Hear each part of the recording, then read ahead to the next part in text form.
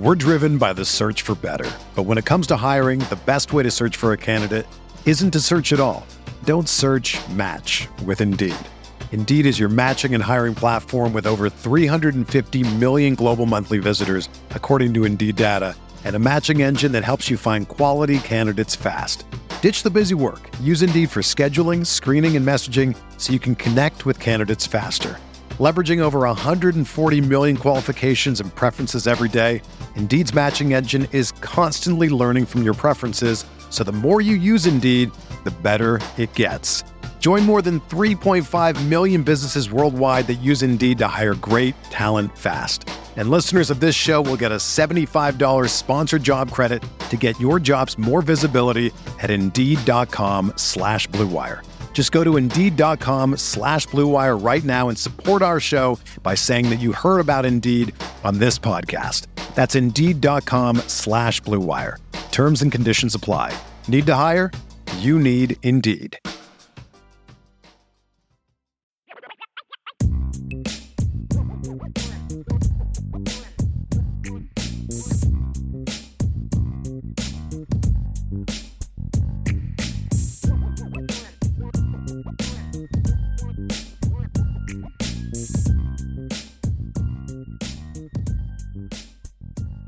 Let's talk about the staff next, Ryan. Does Notre Dame have the assistant coaching in place to be a championship caliber program? I think that's a very fair question right now and needs to be because we haven't seen it. And so what does it mean to have the right coaching staff in place? Do you have coaches that can coach at a high level, fundamentally, technically, and that can develop players holistically, which is something I think you need to be a championship team? Again, it's not just about having talent. Talent isn't always focused. Talent is always disciplined. Talent isn't always fundamentally sound. Talent doesn't always execute. Talent doesn't always stay focused, all those things. It's up to the coaching to take that talent, and this is what separates, the teams like Alabama and Georgia the last 10, 15 years from teams like Ohio State and at times and Tennessee at times and USC at times and Florida State at times in different years. Florida State didn't lack talent in 2014. They lacked all the other stuff, which is why a team that had a ton of NFL players lost by 39 in the semifinal to Oregon that year. So you look at it and say, okay, can they do that? Can they recruit at a high level? I think those are the two things that are key to this point. And so I think when I look at it, Ryan, and we'll talk about each position coach as we kind of get through each position, but generally speaking, I think you have one of the best offensive line coaches in the business. That is so incredibly important anywhere, but especially at Notre Dame, because you can't just go out talent people, because talent will get you to a certain level. I mean, it can. And we saw this with Clemson where, there were years where they had great talent on the skill, which was kind of able to overcome the fact they didn't have great talent along the line. But when Clemson was winning titles, their offensive line was at least fundamentally sound. They didn't make mistakes. They just, hey, look, just do your job and let the talent take over. I don't think Notre Dame's ever going to be to the point, in my view, or can't assume they're going to be to the point where they can do that. You need someone that can bring in elite players and someone that can develop at an elite level on the offensive line. More than any other position on this football team, that is so important at a place like Notre Dame. Because here's what's difficult for Notre Dame when you talk about competing for championships. The two teams that are considered the premier teams in college football on an annual basis right now is Georgia and Alabama. I mean, does anybody want to disagree with that? From a talent standpoint, both of those teams, especially Georgia, are good trench teams. This isn't Clemson where if you can dominate Clemson in the trenches, you can beat them, and that's always been true. It's harder to do that on the offensive side of the ball because they have a really good defense. But when you look at Georgia and you look now, and they are what Bama used to be, Bama still has talent. They're just not coached as well. But I have a feeling Saban's going to change that this offseason. But it's about you play a similar style to them. The kryptonite, Ohio State is kind of kryptonite to Georgia to a degree. And they play a completely different style than Georgia. And they also have really talented players. But at the end of the game, when Ohio State needed to run the football and protect the quarterback to win that game, they couldn't do it. Right? And so at the end of the day, you're playing a very similar style to them, so you have to be as good as them. And I think Harry Hiestand and Deland McCullough, in my view, are two of the best in the business at what they do, which is both directly involved in the run game. And so I think from a foundational coaching standpoint, you have a window right now, and I don't know how long it's going to be, where your run game is designed by two of the best in the business. You've got to take advantage of that window. So I think starting there, Ryan, you look at it and say, man, this is a great place to start from a coaching standpoint. When you look at the assistants, is having big time coaches at those two proven commodities that proved it this year as well. That is a huge foundational piece for this Notre Dame offense. We're driven by the search for better, but when it comes to hiring, the best way to search for a candidate isn't to search at all. Don't search, match with Indeed. Indeed is your matching and hiring platform with over 350 million global monthly visitors, according to Indeed data, and a matching engine that helps you find quality candidates fast. Ditch the busy work. Use Indeed for scheduling, screening, and messaging so you can connect with candidates faster.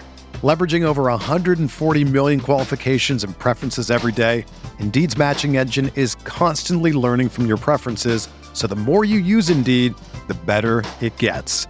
Join more than 3.5 million businesses worldwide that use Indeed to hire great talent fast. And listeners of this show will get a $75 sponsored job credit to get your jobs more visibility at Indeed.com/Blue Wire. Just go to Indeed.com/Blue Wire right now and support our show by saying that you heard about Indeed on this podcast. That's Indeed.com/Blue Wire. Terms and conditions apply. Need to hire? You need Indeed. Whether you're a world-class athlete or a podcaster like me, we all understand the importance of mental and physical well-being and proper recovery for top-notch performance. That's why I'm excited that Unified Healing is sponsoring this podcast. Unified Healing is a new and super innovative global network of wellness centers powered by Energy Enhancement System, or EE System. If you haven't heard of the EE System, you'll want to listen up. This technology promotes wellness, deep relaxation, purification, and rejuvenation. At hundreds of locations across the globe, access to a center is easy and affordable. Interested in experiencing the EE System technology for yourself? Go to unifiedhealing.com/Blue Wire to learn more and find a center near you. That's UNIFYDhealing.com/Blue Wire. No material or testimonials on the Unified Healing website are intended to be viewed as medical advice or a substitute for professional medical advice, diagnosis, or treatment. Always seek the advice of your physician or other qualified healthcare provider with any questions you may have regarding a medical condition or treatment and before undertaking a new healthcare regimen, including EE System. And I think what's big is that you have great sample sizes with both guys too, right? I mean, if you start with Deland McCullough for a second, he has been, I mean, everywhere he's been successful. You know, you talk about the Indianas of the world. You talk about when he was USC briefly, when he was with the Kansas City Chiefs, and he always had different skill sets in the backfield. I think that was what impressed me most this year about Deland McCullough was that, and we talk about this a lot, Brian, and this is a huge bonus to an offense, but it's also a tough job for a coach sometimes that they had such different running backs in the backfield, being able to coach them uniquely, but also a part of the same understanding of playing the position, right? You're teaching a back to play football and play in your system, but you understand that Audric Estime's skill set is different than Logan Diggs' skill set, which is different than Chris Tyree's skill set, which is different than Jabron Payne's skill set, Jadarian Price's skill set. They all have different skill sets, and how they are developed is a unique thing, right? I feel like we underrate that a little bit, how important that is for coaches, because coaching is teaching at the end of the day. So coaches to be able to look at a room and say, we're going to play this way. This is our style. This is the way that we're going to go about things. But also, I can't quite teach Audric Estime to maybe do the same thing, the same as I teach Logan Diggs to do it, because the approach is going to have to be different because they're different players with different styles, different body types, and different approaches to the game. So I think Deland McCullough has shown that, talking about the Ronald Joneses of the world at USC, the Tevin Colemans at Indiana, the Jordan Howards, right, the Darrell Williams Darrell Williams when he was with the Kansas City Chiefs. He's had guys of all shapes and sizes, all skill sets. And that's what I take in a good coach, man, is to be able to take players that have completely different styles. Edwards-Helaire for a year too, right? Wasn't he there exactly. in 2020? I believe so. Yeah. 2020. Yeah. Yep. So you've had guys of all different skill sets and been able to make them successful for what you needed. And I think that balancing act is a very big part of coaching. And then offensive line wise with Harry Hiestand, that is the ultimate. I mean, because you're coaching 5 different positions, right? That all ask guys to do things slightly different, whether it's a particular stance, whether it's a particular approach, whether it is a Mike McGlinchey body type at right tackle or a Robert Hainsey body type at right tackle. They're all different styles and different body types and different ways that they win. And Harry Hiestand historically, like, you don't have to bring up all the names, right? You don't have to bring up Quentin Nelsons and Zach Martins and all those guys, Nick Martins. You don't have to bring up those names because we know what Harry Hiestand has done at Notre Dame as recently now as Joe Alt being a unanimous All-American. We know all those things. But what we also know is that one thing has been historically true with Harry Hiestand at Notre Dame. He is going to find talent, acquire the talent, and he's going to develop it to about as high as the upside as they possibly have. So combining those two coaches together, feel very, very strong about what the future of the run game is. And that accentuates not only as far as just running inside zone, running duo, also with pass protection responsibilities, with working out of the backfield, in pass protection. Those things, that is a baseline. That is a foundational piece that Notre Dame needs to be successful. And like you said, I think you said it perfectly, you have 2 fantastic coaches that are helping to design your running game and to really be able to create a foundation. And the foundation you saw in year 1, I thought was spectacular. And it's only going to get better. It's only going to get brighter. You don't know how long it's going to last, so you need to capitalize here sometime in the near future, right? But you have 2 incredible coaches, and the run game, the running back room, the offensive line should not be in question over the next couple of years. I think that if you want to find out, to me, how good of a coach Deland McCullough is, it's look at Logan Diggs.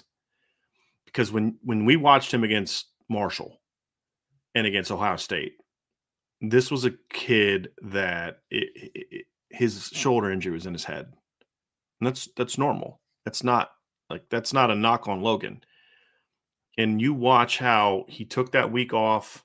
He was sick, took that week off against Cal and came back that next week, a different kid. Big part of being a coach isn't just the technical aspects, the recruiting. It's, can you work with a kid who may be struggling mentally? When we talk about Mike Mickens and how he was able to get Tariq Bracy over his mental collapse of 2020 to become the player he was the next 2 years, that's the player has to be involved in that, right? He gets credit for that, but the coach has to be the type of coach that can get a kid back on track, and he showed that. And I think that they need to do a better job of using all the backs, which is to me more of a coordinator thing. But whenever the backs were given opportunities to play in ways that fit their skills, they all produced. Chris Tyree was very productive when put in position to do things that his skill set is good at. We saw that against Cal. We saw that against North Carolina. We saw that against Clemson. And we even saw that in the bowl game to a degree. And so to me, that's the mark of a good coach. Now let's look at the other positions.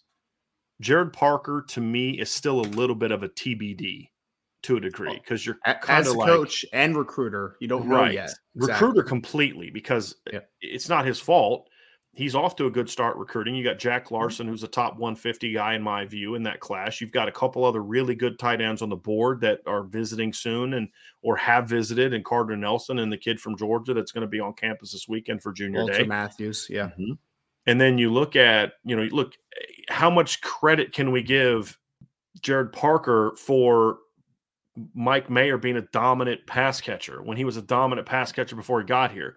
So what do you look for, Ryan? You look at, okay, number one, how did he do with the depth at the position, number one? And then number two, did Michael Mayer get better in any way?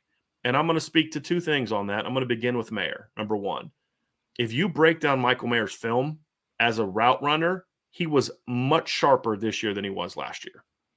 That is something that from Michael Mayer's own mouth, he said that Jared Parker was on him about the minute he got here. Hey, look, we're going to make you better. And for a first-year coach to look at his star in the face, who's a dude and who towers over him and says, no, what you did last year. And Mayer even said this. He said at one point, it's like, dang, coach, I thought I was pretty good last year. And then he's like, but that's what I want. I want to be pushed. And there's a lot of coaches that don't have the stones to look a guy like Michael Mayer in the face as a first-year coach and say, what you did last year, not good enough. We're going to make you better. The other part of that is, look how much better Michael Mayer's blocking got over the course of the year. Now, anytime we give a coach credit, the player has to be part of that conversation as well. So we've given tons of credit to Michael Mayer for being willing to do that, because you can't coach an unwilling player. You can't coach an uncoachable player. You can't. So kudos to Michael Mayer for saying, hey, I want to get better. But even more, just as much kudos to Gerad Parker for saying, I don't care who you were last year, that you're a projected first-round pick. I'm going to make you better. And you need to buy into what your role is on this football team. And he did that, and Gerad Parker pushed him. So I think he gets credit for that. And then the other part, Ryan, is they had a lot of injuries this year at tight end, and they still were able to get good play from whoever they put in the game. You know, sure. Mitchell Evans missed half the year. You had Kane Barong was out half the year. Holden Stace was a true freshman. Eli Raritan was a true freshman coming off of an injury. And the 12 package worked, no matter who they kind of put in there. The blocking wasn't always great, but a lot of times it was because Mitchell Evans is a sophomore who was a converted quarterback. He's just not physically there yet. But technically, I think he was there. It's this kid needs some weight room time. And so, you know, you look at next year in 2024, I think Mitchell Evans is going to make a big jump as a player because he's going to be physically more ready to compete. Yes. Where Michael Mayer walked in ready to physically compete the minute he got on campus. You know, it's unreal, man. It's unreal. I've seen pictures of him at Covington Catholic. I'm just like, that was a grown man in high school. It's just insane. Right. So you can't, so that's kind of, I look at Gerad Parker and say, there's a little bit of TBD here. And sure. I think we're going to learn a lot more about him in 2023 when he has to coach up the dudes that aren't Michael Mayer. But I think based on what we can evaluate, I like what I've seen from him, Ryan, and what we've done so far and what he was able to get from the tight ends from a technical standpoint. So I'm encouraged by what he brings to the table. Yeah, I mean, Brian, you said it perfectly to kick it off, right? He could have rested on his merits and kind of sat back and been like, I'm going to look like a good coach because Michael Mayer is that dude this year. He could have done that. And if we're being completely transparent, he could have done that. Let me work on the young kids. Yeah, exactly. He could have just been like, Michael, you're great. You're going to end your career as one of the best to ever do this at this university. I don't need to work with you. You're already a pro. You're already a first-round pick. Michael Mayer got better this year, which tells me, yes, Michael Mayer had I think someone in the chat said unreal mentality. And I agree. Yes. The kid is a worker. There's no doubt. And he is an ultimate professional in that regard. And hats off to Michael Mayer for having that within him and say, I'm really good, but I'm not good enough. I could still be better. And he took that upon himself, and he worked every day. Michael Mayer deserves all the credit. But in order for him to do that, he also needs someone to push him. And I believe that Gerad Parker did that this year. I think that he had real conversations with, real conversations with Michael Mayer about, hey, man, you're great, but you could still be better. You could still get there. And they worked every single day. I mean, I saw it live in a practice where they stayed a good 20, 30 minutes after the practice, just working on blocking techniques, just working on getting off of press techniques, doing those types of little work that made him so much better. And then, Brian, I mean, we talked about leading up to the bowl game, right? Mitchell Evans had 0 catches this season going into that bowl game. And one play was a well-designed play off of a tight end leak. I mean, sure. But Mitchell Evans stepped up to the plate, and he made some plays in that football game. But I'll say, I'll see he was wide open, and anyone could have caught that and take you back to the first quarter when he did a great job. You remember the play I'm talking about, Ryan? I don't remember where the ball went, but he threw it to the left. It was out of bounds to the left. But he ran a perfect seam route where he kind of stayed on a nice path, quickly got around the backer, and then got back on his path. Perfect execution, and he was open. I mean, if Tyler Buchner goes to Mitchell Evans there, which is where I think he should have gone based on where the safety came, I think he should have come back to the backside seam.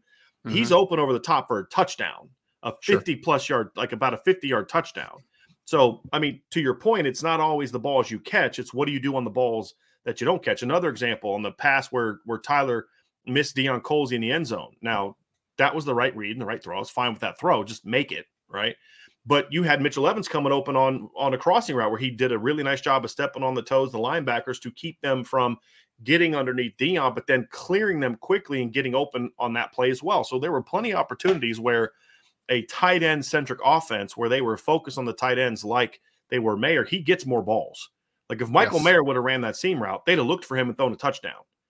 And Michael Mayer wasn't any more open than what Mitchell Evans was on that play, to your point. So, yes, he made some plays, but there were other opportunities for him to make some plays too. That 3rd and 15 play, he sold that delay really well, found that open spot, settled down into it perfectly, made the catch.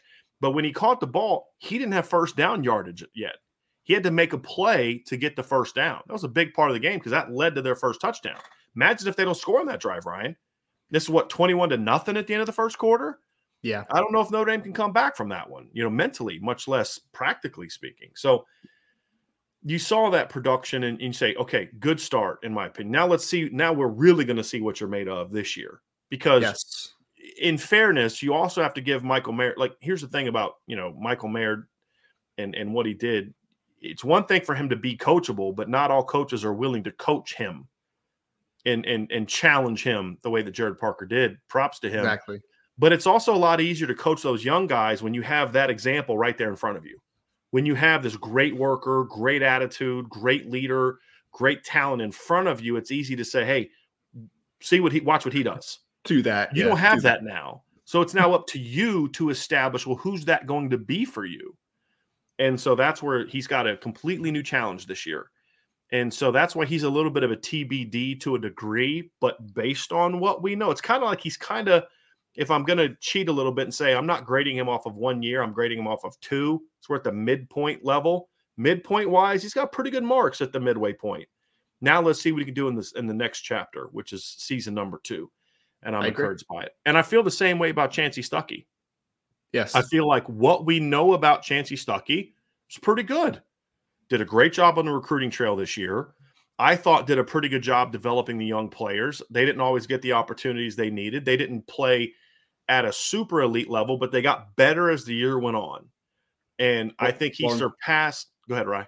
I was just going to say he had a Logan Diggs type situation too with Jaden Thomas, right? It wasn't the same because Jaden wasn't dealing with an injury, but Jaden was dealing with a lack of confidence after the first couple games. I mean, we talked about it, right? Like he just wasn't running routes hard. He wasn't, there was just a lot of inconsistencies in his game. There's no doubt about that. But by the end of the season, I mean, is Jaden Thomas the best receiver on Notre Dame last game of the season? I mean, he might be, right? I mean, he should have been benched for how he played the first 2 games.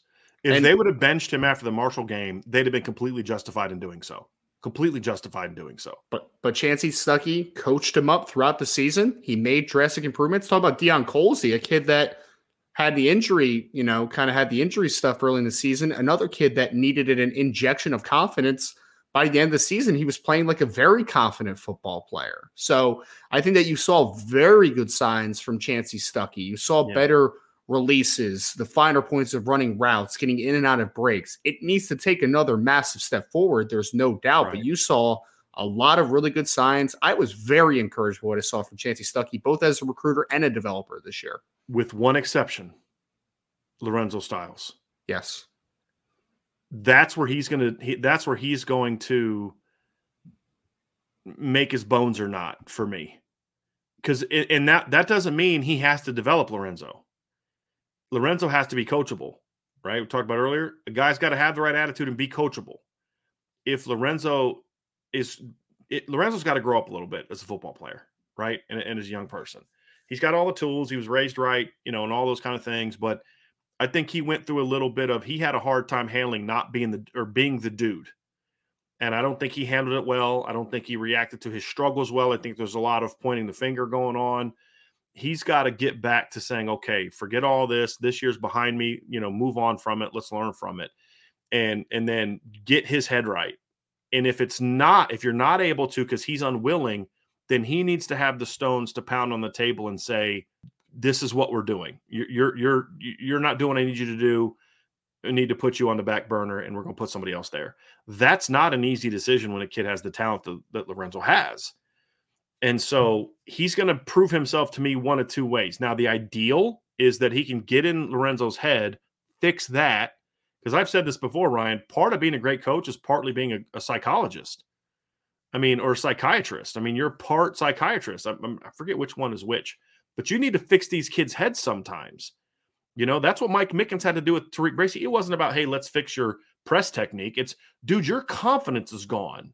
How do I get in your head and fix that? And he did a great job with that. Dylan McCullough did that, and Tom Reese gets credit for that too. They did that with Logan Diggs. And another example is they did that with Audric Estime. They had to bench him. Had to. That was his third huge fumble in what, 4 games? 4 games. 5 games. Yeah. And so it's like, dude, we got to bench you for this game. But then to get him back on the track that next week and then have to say, hey, not only are we going to still play you next week, but you're getting the first 2 carries of the game. You know, that's good coaching. Can Coach Stuckey get that out of Lorenzo Styles? We're going to see. And that's going to be that thing. And then also the other part of it too, Ryan, is he's got to show me he can get young players ready to go a little bit quicker than he did this year. Now, part of that wasn't his fault. The offensive coordinator's got to be part of that as well. But he's going to have – you could make a case that his most talented players are in their sophomore and freshman classes. Most physically talented, physically gifted are in those 2 classes. That's Tobias Merriweather to me. That's Braylon James, Jaden Greathouse to a degree, and Caleb Smith. I think the younger Caleb Smith are, to me, the most physically gifted players that they have. And then, you know, Deion Colsey's got talent. They all have talent, but I'm just saying, like, just natural God-given ability beyond size is there. And then, of course, Deion brings tremendous size and length and those type of things. Can you get those young guys ready to play at a high level by the 4th game of the year? Because that's when it really matters, right? You don't have to have them playing at an elite level the first 3 games to still win. You're going to be 3-0. Can you get them there by week 4? That's going to be a question. So he's also a little bit in TBD to me. I need to see if his second recruiting class can be as good as his first one. Right? Now, you and I were talking last night. It's got a chance to be. They got to close. They got to close on some dudes, right? And so you're off to a good start with Cam Williams. You've got some guys on the board like Ryan Wingo, Jeremiah McClellan, Breedell Richardson. There's some dudes on the board, but can you close? That's going to be a question. But right now, the key is, can you coach these kids up? I like where he's at. He's a lot like Jared Parker. At the midway point, you guys are doing pretty good. You know, halfway through the semester, you're doing pretty darn good. Now let me see you finish, and that's what year 2 is going to be for him. So I think if Jared Parker and Chancey Stuckey are sort of your bottom assistant coaches, the upgrade that we've seen over past staffs is enormous, absolutely enormous from what we've seen in past years. There was always like one sort of like, okay, the rest of the staff is good, but that guy's bringing them down. Right. And they don't have that now from an assistant coach standpoint. Even with the question marks about Jared and Chancey, the question marks are about, are they elite? Not are they good? And that's the question at this point in time, Ryan, for me with those 2 guys. It's only a kick, a jump, a block. It's only a serve. It's only a tackle, a run. It's only for the fans. After all, it's only pressure. You got this. Adidas. Another day is here, and you're ready for it. What to wear? Check. Breakfast, lunch, and dinner? Check. Planning for what's next and how to save for it? That's where Bank of America can help. For your financial to-dos, Bank of America has experts ready to help get you closer to your goals. Get started at one of our local financial centers or 24/7 in our mobile banking app. Find a location near you at bankofamerica.com/talktous. What would you like the power to do? Mobile banking requires downloading the app and is only available for select devices. Message and data rates may apply. Bank of America NA, member FDIC. It's a great point. I just, backtracking for a second. I love that you mentioned Audric Estime with the fumbling thing, right? Because, I remember in the chat, Brian, the next week, like people were saying, like, bench him, never play him again. I'm just like, no, man, you need him to be a part of the solution. Like, you can't just give up on him. I think it speaks volumes for the coaching staff that they didn't give up. You have to manage personalities. That's a big thing with coaching. But I think that this spring, especially, is going to be a huge litmus test for a Chancey Stuckey specifically, because you have now Deion Colsey, you have Tobias Merriweather, you have Lorenzo Styles, you have Jaden Thomas for your second spring, but then you also have 3 of the 4 receivers in the 2023 class are all early enrollees. You'll have Rico Flores, who's going to be healthy at that point.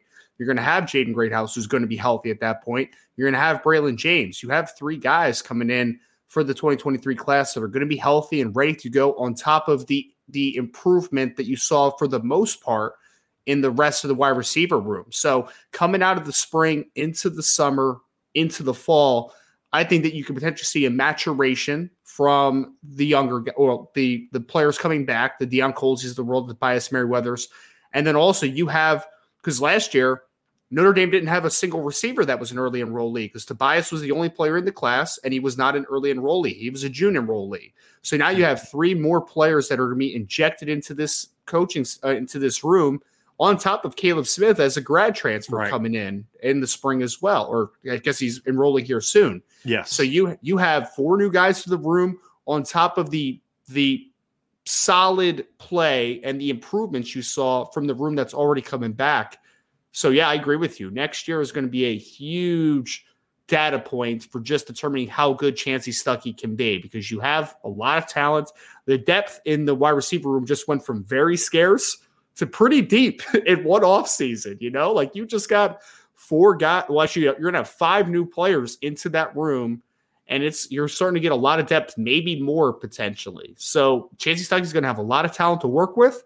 Now the next step is taking that confidence you built in year 1 with the guys that were already there, improving upon it, and then be able to coach up those young guys to get them ready to play year 1. So it's a big opportunity for Chansi Stuckey. Absolutely. So moral of the story is, I think the assistant coaching aspect of it is where it needs to be.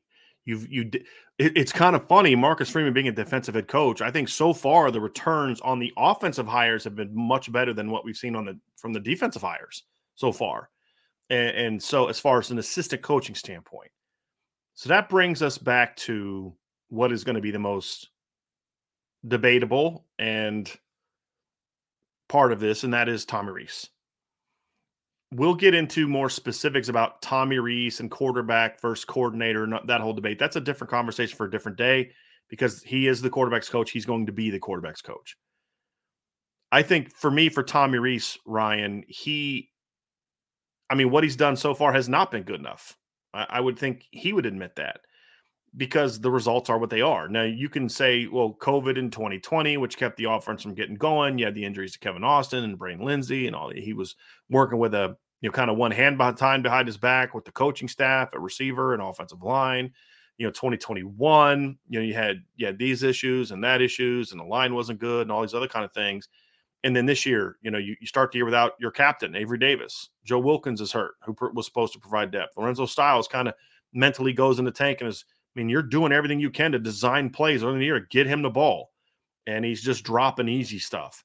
And then you have the injury to Tyler Buckner in week 2. And so you've got all these excuses that you can use, but I don't really care about those right now. It's a simple thing for me. What he has done so far has not been good enough. But, there's no but about what he's done. What I have seen, however, is when he is on, he is on. He is in the head of coaches when he's on. Clemson had no answers for what Tommy was doing in the run game. And as soon as they would think they would line up thinking, okay, we're going to adjust to this, and then he'd come back with something different before they even stopped what he was already doing. The fact that they ran for 286 yards and didn't throw for even 90 yards against Clemson and won that game by 21 points, that says a lot about what he can do when he's on. North Carolina, he was on. South Carolina, he was on. Navy first half, he was on. And I would even say Navy second half, he was on from a play calling standpoint. What they didn't do a good enough job of was making some adjustments to the protection scheme, and then the quarterback didn't execute them correctly. But that's part of his job as the quarterback's coach. So the reality is this is a huge year for Tommy Rees. Huge year. The scheme is there. The potential is there. My frustration with some fans is they've already chalked up a 31-year-old coach as just being, this is who he is. That's absurd to me, right? Absurd to me. He's going to get better. He has gotten better. But at some point in time, coaching is just like playing. Some point in time, the potential needs to stop being the conversation point, and it needs to become about the production. Year 4, you got a grad transfer quarterback that you hand selected. You've got stud coming back on the offensive line. You got the best offensive line coach in the business, arguably. You've got arguably the best backfield in the country coming back. They're the very least top 5. At the very least top 5. Your receiving core has a lot to prove, but it's very talented. You added a transfer. You bring everybody back except for Braden Lindsey, right, who was a good player, but not a guy that you built your offense around by any stretch, right? I mean, Braden did some good things, should have done even better things. The point is he wasn't the focal point of your offense like Michael Mayer was. You lose Michael Mayer, yes, but you just went out and had 45 points and 558 yards and your second highest yards per play of the season without Michael Mayer. Okay, so with turning the ball over 3 times. 3 times. Right. Well, yeah. I was on Bill King's show today, and he said, Brian, I never thought I would say that a quarterback that turned the ball over 3 times played well, but that's kind of what you thought. And a quarterback who hadn't played since September the September 11th. So my point is, this is the year that Tommy Rees doesn't have any more excuses. Right. Nor do I think he wants any excuses. I don't think he uses those excuses. I'm using them, right, to make a point of the talent is there. The mindset is there. And here's something else that gives me – I was done with Tommy Rees halfway through the year. I'll be honest with you. I was frustrated with what we were seeing on the field, the inconsistency. I was frustrated with some of the things I was hearing behind the scenes about how the interactions were going. But when I talk to people in November – this is after the Stanford game, like kind of going through the end of the season. People that were giving me intel about how bad things were on that side of the ball with relationships and how they're going about their business, problems with the coaching staff, problems with Rees, they were all singing a different tune. And these are people that are not they're not part of the party line, right? You get what I'm saying? These are people that shoot me straight and have always shot me straight. I'm like, okay, well, why is your story different? And a guy was like, so a guy told me a story about how something he did with a player unprompted going up to a player that he'd been hard on was like, dude, this is something where he got called out a little bit publicly with the stuff on TV and then some other things. And he responded incredibly well. And so, because my big concern with Tommy Rees is I was concerned he was too stubborn to change. That was my fear. This guy's too stubborn to change. He's really smart and he knows it. And he's not one to change. But we saw some changes late in the year from him. And not just about scheme, Ryan, more importantly, how he coaches, how he interacts, and how he involves the staff. That, to me, was bigger than anything else that he could have done this year. I don't care about how many times they scored 40-plus points down the stretch and all. I don't care about any of that stuff. That right there is what gave me confidence that Tom Rees is willing to grow as a coach, because if he can evolve and grow as a coach, all the tools are there. He's recruiting wise, I think he's done a heck of a job as a recruiter, especially since kind of Brian Kelly's not there anymore. And he can kind of say, okay, this is how I want the direction of the offensive recruiting to go. He had a big hand in, with the exception of Jared Parker, he had a role in all the coaches that were brought in. And we just got done praising that staff. So to me, Tommy Rees is the wild card here. And by that, I mean, if he is just kind of the same guy he's been next year, it's going to be maddening. It's going to be, why are you so good one week and so not good the next? It's going to be frustrating, and it's going to get to the point where, like, okay, this just is, it is what it is. This is just who he is up and down. One week it's great. The next week it's, what are we doing here? But if he can kind of put it all together and be good Tommy on a consistent basis, this offense has a chance to be really, really special next year, Ryan. And that's what kind of gives me a cautious optimism that this thing is going to get going, because we've seen the potential. And we've especially seen the potential in bowl games. Why does that matter? Because I feel much better about Notre Dame's ability to be prepared to go into a playoff game with a great game plan now than I've been in a long time. And I actually felt, Ryan, I think you and I have talked about this. I actually liked the game plan in 2020 against Bama. It just wasn't executed well because in some areas you just weren't good enough. In other areas, your quarterback didn't make plays. But I got no fault with the game plan. Right. That team was just better than you. And we saw it again against South Carolina. So if that can be the consistent aspect of Tommy Rees, if the consistency in the regular season become better, you start feeling like, okay, we know he's good when he's got time.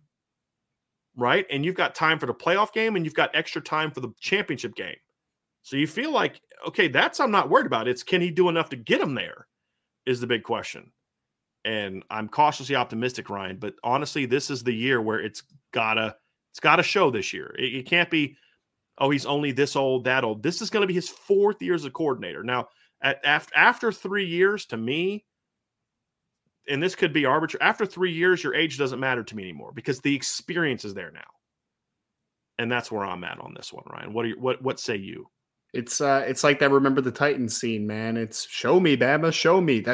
Brian, I don't know what to think about Tommy Rees. I don't. And I've been very transparent about that. And every time someone asks me this offseason how I feel about the offense, I am going to be optimistic that it can be as good as it possibly can be because I think there's a lot of talent there. But I don't know what to expect with Tommy Rees. I don't. I've seen glimpses of really good things. I've also seen glimpses of not good things. I mean, it's maddening, I think, is the best word that you use there. It's maddening at times because one week you'll watch it and be like, well, that looked great. And then next week you'll be like, you scored 14 points against Stanford, right? Like it's just, it's. And 7 of those came in the 4th quarter. Exactly. And that was a really poorly called football game, right? Like players didn't make plays, sure, but it was also a poorly called football game. So the inconsistency from one week to the next is just so maddening. It's the best word to describe it. So I am going to be optimistic. I'm going to give Tommy Rees a chance because I do think that when he is good, he is very good. I do believe that. But I think that it's a show me season. It is because this is a litmus test, man. Because I know we're going to talk about quarterback during this segment, right? We're going to talk about it. And a lack of quarterback, you have a proven commodity now in the quarterback room. You have one. You had one that has just thrown almost 80 touchdowns in 2 years. You have a guy that's been incredibly productive. 77, right? 77, yeah, 77, quick math. And also has 12 rushing touchdowns. Exactly. In the last 2 years has accounted for almost 90 touchdowns in 2 years. You have a quarterback entering the room that is the all-time leader in touchdown passes in ACC history. Bro, if Sam Hartman throws for 3,500 yards and 30 touchdowns this year, he will finish his career 4th all-time in passing yards and 3rd all-time in touchdown passes in NCAA history. And this is a litmus test for me. I said that it's a litmus test for Chancey Stuckey to see how he improves the room. This is a litmus test just for how good Tommy Rees can be as an offensive coordinator because there is no excuses. You're going to have one of the better offensive lines in college football coming back. You're going to have a proven commodity at quarterback. You're going to have a lot of talent in the wide receiver room. You're going to have one of the best running back rooms in college football coming back. There's not really a hole in this offensive roster. It's a good roster, and it's a talented one, and there's a lot of proven commodities coming back. It rests on player execution, always, but more than anything, the offensive coaching staff needs to put these guys in the position to make plays, and I think that they can. I think that Tommy Rees can, but if he can't, that is a red flag, sound the buzzer, like there's something not going right here. There isn't. So there's a lot to prove this year for Tommy Rees. I think that he has an opportunity to dispel a lot of the opinions on him, or he has a chance to prove them all right. It's going to go one way or the other there, but this is a great opportunity for him to show just how good he can be because he's got a lot of toys to work with this year. Right. In depth of toys. So if something happens to Sam Hartman, because you can't just dismiss how the quarterback play limited this offense this year. You can't. I mean, I didn't like the game plan against Stanford at all. There were still 6 or 7 opportunities where that's an easy throw you got to make. I mean, there's throws where Tobias Merriweather, he got the touchdown, but there was another play, Ryan, where he was running a big over route and he was just wide open and Drew just wouldn't look at him. He was just locked in on Michael Mayer. Some of those 3rd down passes that came in complete late in the game, it's like he's just locked in on Mayer where there's another dude wide open, right? So, I mean, but again, you're the quarterback's coach. But at the same time, you're playing with your backup quarterback. So I'm gonna be merciful and give him a pass, not a pass, give him okay. I get it, right? I get it. You had some issues there at the quarterback position, but next year, if something happens to Sam Hartman, God forbid, you've got a pretty dynamic kid coming off the bench that would have been your starter next year if not for the injuries. Because I said this on the Bill King show, and I think I've said it here as well, on this show as well. if Tyler Buchner doesn't get hurt, we're not talking about a transfer quarterback like Sam Hartman. We're talking about them bringing in a depth player. That's it. It's a depth guy, because I still think Drew would have left anyway. You're talking about, okay, who are you going to bring in, to compete, and maybe not even anyone at all, because you'd have Angeli, you'd have Kenny Mitchie coming in. I'd feel good about the backup at that point in time to a degree. I'd still say maybe bring in a veteran because of Tyler's injury history, but if he wouldn't have got injured, he'd have look, the dude's played now 2 full years in Notre Dame, and the only game he missed was against Wisconsin with a hamstring, but a game he probably could have played in if he was the starter. Right? He probably would have gutted through it. And so, but he didn't. He didn't stay healthy. He did get hurt. And so that's why we are where we are with Sam Hartman. But it also doesn't change the fact that if Tyler Buchner is not the starting quarterback this year, and he is the backup quarterback, you're going to be bringing a pretty dang football player off the bench. There's no question about it. You're going to have depth where if your top 2, we talked about this, if your top 2 running backs for some reason are unavailable, there's a lot of teams that would love to have a backfield of Chris Tyree, Jadarian Price, Jeremiah Love, and Jabron Payne. Oh, yeah. I mean, think about that. If you lose your top 2 receivers, let's just say it's Lorenzo Styles and Jaden Thomas. Yep. You still have Deion Colsey, both Caleb Smiths, Jaden Greathouse, Braylon James. I mean, there's still plenty of weapons there. Same at tight end. I mean, people are just like, hey, maybe you should move Blake Fisher guard because they want to get Tosh Baker going at tackle, right? I mean, the point is there's depth everywhere. There are playmakers everywhere. It's just right now, the problem is it offensive coordinator and receiver, the conversation is still too much about potential and not enough about production. Exactly. The more that changes, the better it will be, in my opinion. And so when I look at that, Ryan, that's what gives me optimism about it, about this position.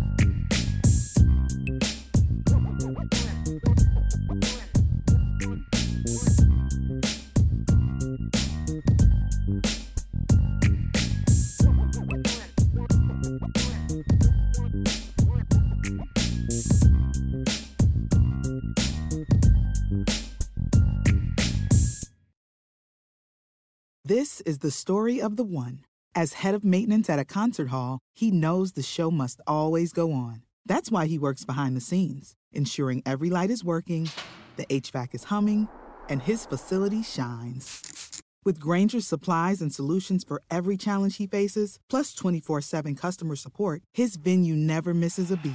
Call quickgrainger.com or just stop by. Grainger, for the ones who get it done.